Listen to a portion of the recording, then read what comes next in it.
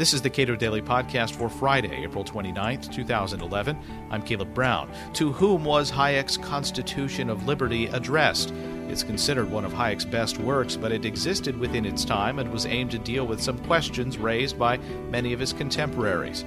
Bruce Caldwell is editor of the collected works of F.A. Hayek. He spoke at the Cato Institute yesterday.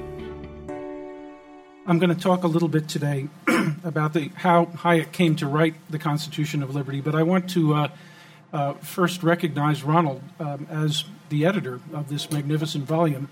I felt that the collected works was very fortunate to be able to get someone who was on the scene when Hayek published the book, and indeed Ronald didn't mention, but he wrote he was the book review editor of the New Individualist Review, and Volume 1, Number 1, in April 1961, contained his critique of Hayek's views.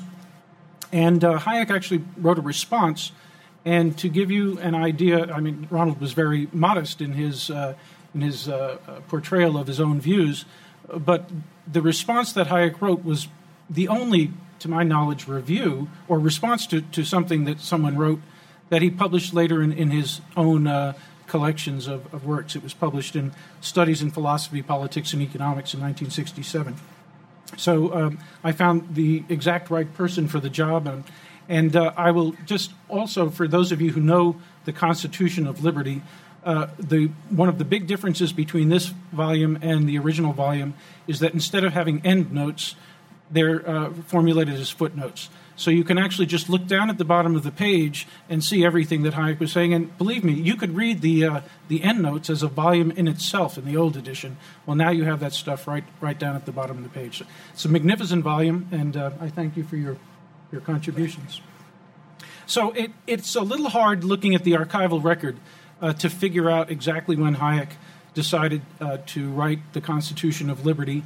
There are a few hints. I will mention a few of these and then offer a conjecture as to how he came to write it.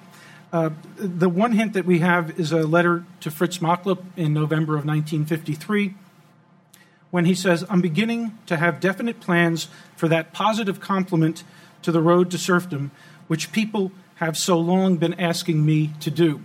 So, I mean, the mind reels. Who are the people? Maybe it's people in the Mont Pelerin Society. That's one possibility.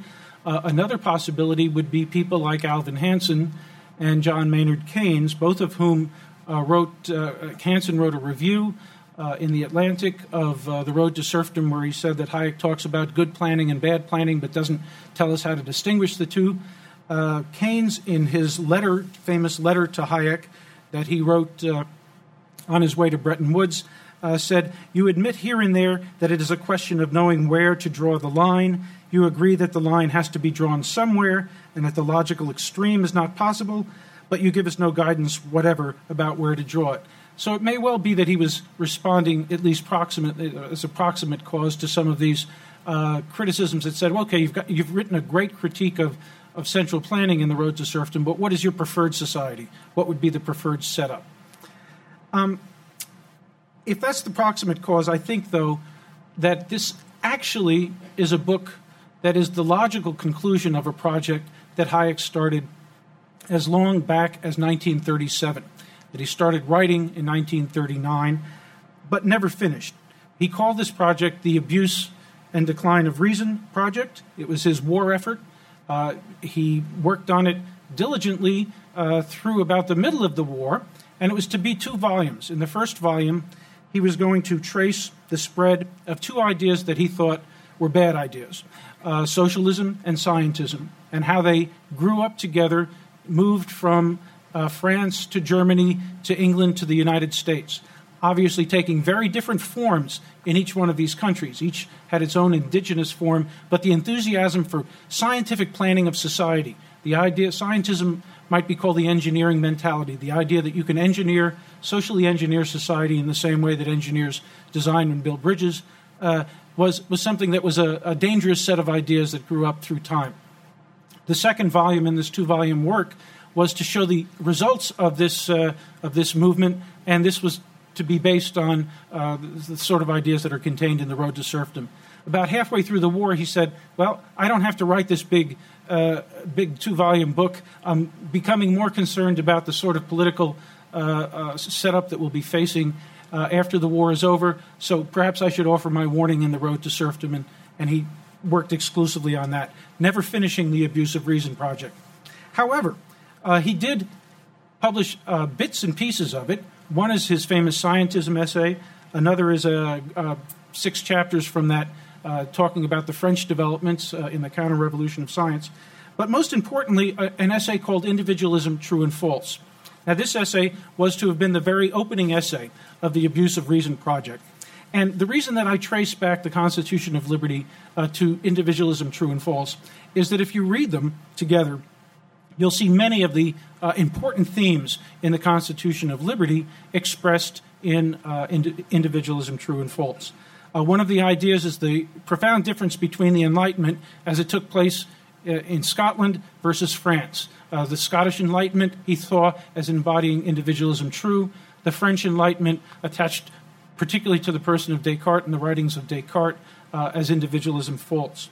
The notion of the importance of limiting coercive power of the state to those circumstances in which it is indispensable to reducing coercion by men of other men, people of other people. This is the role of coercion. Is there in individualism true and false?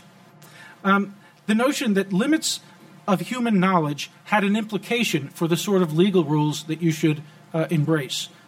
Because of the limits of and the limits of human knowledge obviously being a key idea in the entire Hayekian work, that it had an implication to use simple rules, general rules, and rules that were prospective in terms of their application. He felt that these would be the best sorts of rules in a world in which knowledge was dispersed and imperfect. Another theme is that most successful societies have institutions in which fallible, ignorant, or evil people can do the least harm. And for him, this included democracy, to be sure, but also strong constitutional restraints on the power of the government to interfere in a private sphere of individual activity. The importance, obviously, also of the rule of law. And finally, the tension is mentioned in Individualism, True and False, between different sorts of equalities. Equality before the law versus egalitarian calls for distributive justice. And that, in fact, these two are often in tension, or in fact, necessarily in tension. So how did he come about? So these are some of the ideas that are in Individualism, True and False. We know that he started work on this with more vigor in the mid-50s, and here is an example, I think, of Hayek's superb grantsmanship. Okay? He actually convinced the Guggenheim Foundation to give him a grant so that he and his second wife could duplicate 100 years to the day John Stuart Mill's trip across Italy, Greece, and the Mediterranean. Yes, he got that grant. So he took this travel, took an extensive travel, but of course he could travel a lot more quickly than John Stuart Mill was able to. So he stopped off in Cairo to give 4 lectures. And the lectures were ultimately published under the title The Political Ideal of the Rule of Law. And this forms the central chapters in the book of the Constitution of Liberty. When he returned from this trip, he said in some interviews in autumn 1955, the plan for the Constitution of Liberty stood clearly before my mind. From there, he spent a year. There's 3 sections in the Constitution of Liberty, so he spent a year on each of the 3 sections and then a final year improving his prose for the entire book. He finished his manuscript, he reports, on May 8th, 1959, which was Hayek's 60th birthday. It was a happy coincidence, but I guess he was probably aiming to get it done by then. And it was officially published February 9th, 1960. As Ronald said, it did not receive immediate acclamation. Its influence, I think, has grown through time. For those who don't know the book, of course, and this audience in particular, an interesting chapter is the epilogue, Why I Am Not a Conservative. From all reports, although he never said why he wrote this in terms of the people who were on the scene, this was an address that he had given at the 1957 Mont Pelerin meetings, and apparently the object of his attack, he says this part in the epilogue, it was directed against the recent attempt to transport to America the European type of conservatism, which he felt would be alien to the American tradition. And apparently Russell Kirk's book, The Conservative Mind, From Burke to Eliot, was his target for this particular chapter. But always one that when someone who doesn't know anything about Hayek and you hand them the book, it gives them pause to see that title as the epilogue.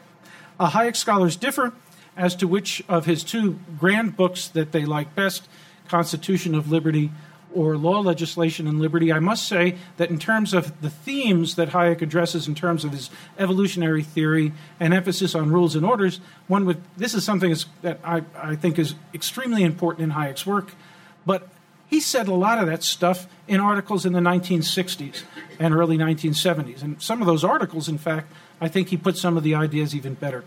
Whereas the Constitution of Liberty is something that is truly a work that is conceived as an organic whole, and so my vote would be for the Constitution of Liberty, and I'm sure you'll be happy to hear that, or maybe not care, but anyway, that's my vote. So I'll end there. Thank you.